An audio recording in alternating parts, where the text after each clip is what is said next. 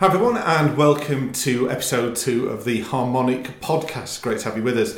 In this episode we're joined by Barney Hubble, currently speaking to him in our office in Ilminster. Barney, first of all, welcome to the podcast. Thank you. Let's just get to know you a little bit before we get into exploring a bit more about what you're doing at Harmonic. So let's just start by you telling us a little bit about yourself. Recently I've joined Harmonic and have now been with the company just 2 years.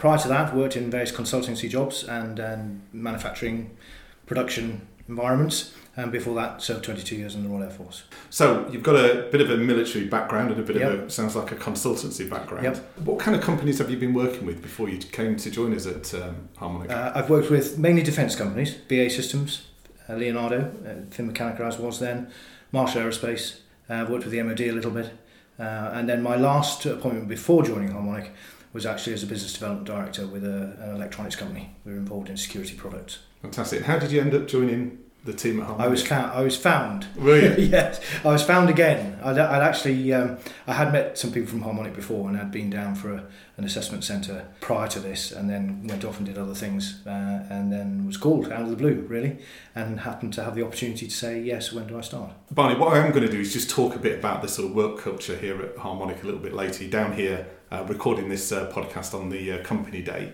So I do want to get your views on that a little bit later, but let's just focus first of all on what you're working on at the moment for us. So can you tell us a bit about where you are, what you're working on, how long have you been on the project? Harmonic have had a relationship for roughly 3 years now with Siemens Rail, who are part of the Siemens Group, large international engineering company. They both manufacture and support fleets of rolling stock across the country, across the UK.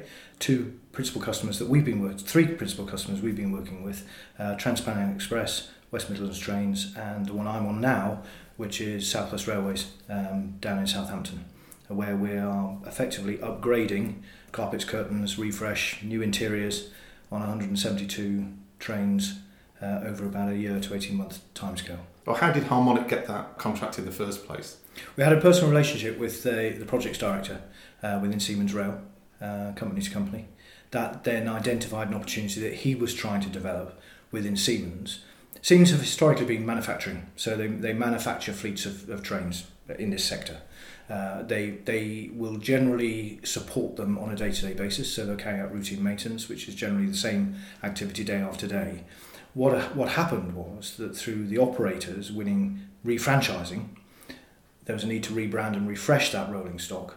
That became effectively a set of projects that sat within a programme, and it was quite clear to the individual that Siemens had a shortfall in project management effort and intellect, really, at that point. So through a relationship with Tom, we got involved. We created a programme, populated that programme with resource, have been successful, I think, in keeping feet on the ground and keeping things moving. So you said that the project currently is based in Southampton. Are you physically based there yourself? I'm physically in Southampton 4 or 5 days a week. Right. Yeah, we have a project office in a very large Victorian railway facility, a place called Eastleigh, as the railway works. And in this large facility there are internal railway tracks, and the trains roll in and we modify them, the trains roll out. So my office overlooks the activity. Right. Almost very much a factory environment. Yeah. Sort of fairly austere, very few functional, very highly functional. Right. Highly functional, yes. Yeah. One of the questions I would like to ask though is: are you working as part of a Harmonic team down there? Or are you on your own? What's the sort of working environment you're physically? I'm on my own now. Right. We were a larger team, and generally the way we've approached this is with each of the clients, whether it's with each of the operators, whether it's West Mids, Trans-Pennine or South West, we'll generally go in at the early doors and create the programme with Siemens and resource it in that way, and then over time, as we get down track into delivery, and they are able to bring some of their own resources in, then we will reduce our presence, and that's what's happened now. And at the moment, I'm a single Harmonic person on a site. So I do want to explore that with you a little bit, because I imagine you're doing 5 days a week there. You're representing Harmonic down there, but you are essentially, I know you're working within a team down there, but you're working fairly isolated, in quite an isolated way from Harmonic. Yes. Do you feel connected to the Harmonic culture? It can be easy not to be, because the nature, for example, with Siemens, they have a preference that we take on a Siemens account, and we have our Siemens laptop, we have our Siemens PK cards, which allow us to log on to their intranet. So most of the work is through a Siemens system on a Siemens site with a Siemens team. We'll have our Harmonic laptop, if you like, to the side, which we'll go to from time to time, or if we have a prompt on the phone, timesheets, expenses, this sort of thing. Right. But we're working in this case very much in a client environment. Right. So it requires a positive effort to also think of the Harmonic activity. Yeah, and it's been interesting while I've been with Harmonic talking to Tom and Cliff particularly. They're really keen to make sure that people don't feel disconnected. How do you think that sort of is the direction that's going in at the moment? I think it's certainly improved, and I think there's I've witnessed an effort by Tom and Cliff recently to come down. We'll go out for dinner, we'll have a chat, whether it's individually or with those who happen to be working in geographical areas. So as it happens, around Southampton we've got 2 or 3 contracts running at the moment, so there are a few of us down there, so we can get together. So there is an increasing sense of that. There's always more that can be done, and I think, as we discussed briefly earlier, to create that communication channel and keep that communication channel going, I think is extremely important. So, don't worry guys, you're on your own, but, we're thinking of you every day, and here's a message. It's probably not a bad thing. No, I agree. And in fact, one of the things I can see the direction the guys are looking to do is to try and almost create that community at Harmonic. So regardless of where you physically are based, less connected to the hub, if you like, of Harmonic. Yes. And some of the things that we were exploring today are things like podcast, for example. It gives you a chance to share your story with us, but also we can get our colleagues who are not physically with us now to listen in and contribute to it as well. But also, we did talk about things like using your mobile phone to kind of just film and vlog almost like some of the events and whatever. And you're here today for the company day. You saw a bit of that going on. What's your first reaction to kind of seeing some of this sort of vlogs and these kind of handheld camera styles of films? I think it's great. It's there. The technology is there. People will relate to it very quickly. It's there, and it's an extremely convenient way of getting that information quickly. To my mind, why send a slide pack with 15 PowerPoint slides on it if you can have someone on a video telling you the same thing in 30 seconds? Yeah, exactly. I completely agree. Because the spirit of what it's about will come across far more effectively that way.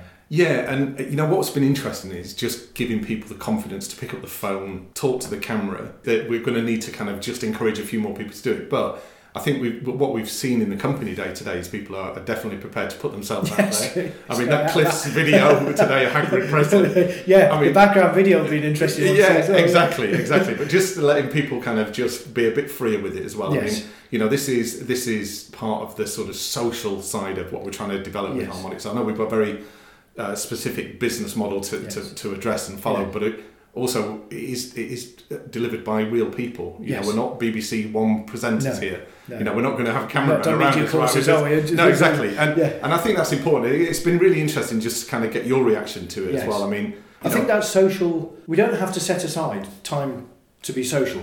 We can be social and effective at the same time. We can be a social group. Yeah. We can call each other up and say, "Do you fancy going for a curry?" as you're in the area, and talk about work, and we should be encouraged to do that.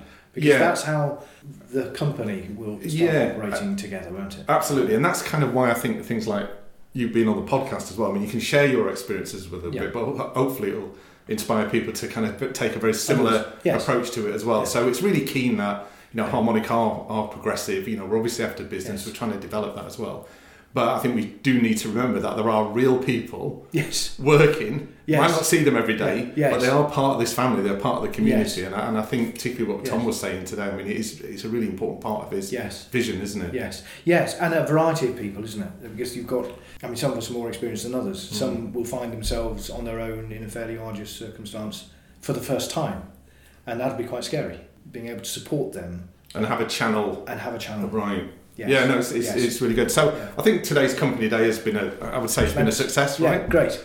We've done a bit of filming as well, so we'll start to share some of those films as well, and hopefully people will feel like really properly connected to what we're doing. Yeah. We're coming to the end of the podcast, Barney, but one of the things Tom was very clear about today was kind of developing future business. And without putting you on the spot too much, can we just sort of explore what you're doing to help us develop some of that business in the rail sector? Right. Consciously and unconsciously, nurturing a knowledge and a wider understanding of the rail sector at a time when I have to be careful because I don't want to be badged as the sort of the rail subject matter expert, because clearly there are other things going on, right, and which I'd also like to explore. But as of now, myself and others have developed this strong knowledge base around rail through Siemens, and it's not just limited to Siemens and their clients and customers and other companies working within that area at a time when rail in this country is benefiting from enormous investment. Right. HS2 alone, the networks are growing, all the operators are generally either re-equipping or upgrading their rolling stocks. So there's a tremendous level of activity going on in rail. We are a small part of that where we are.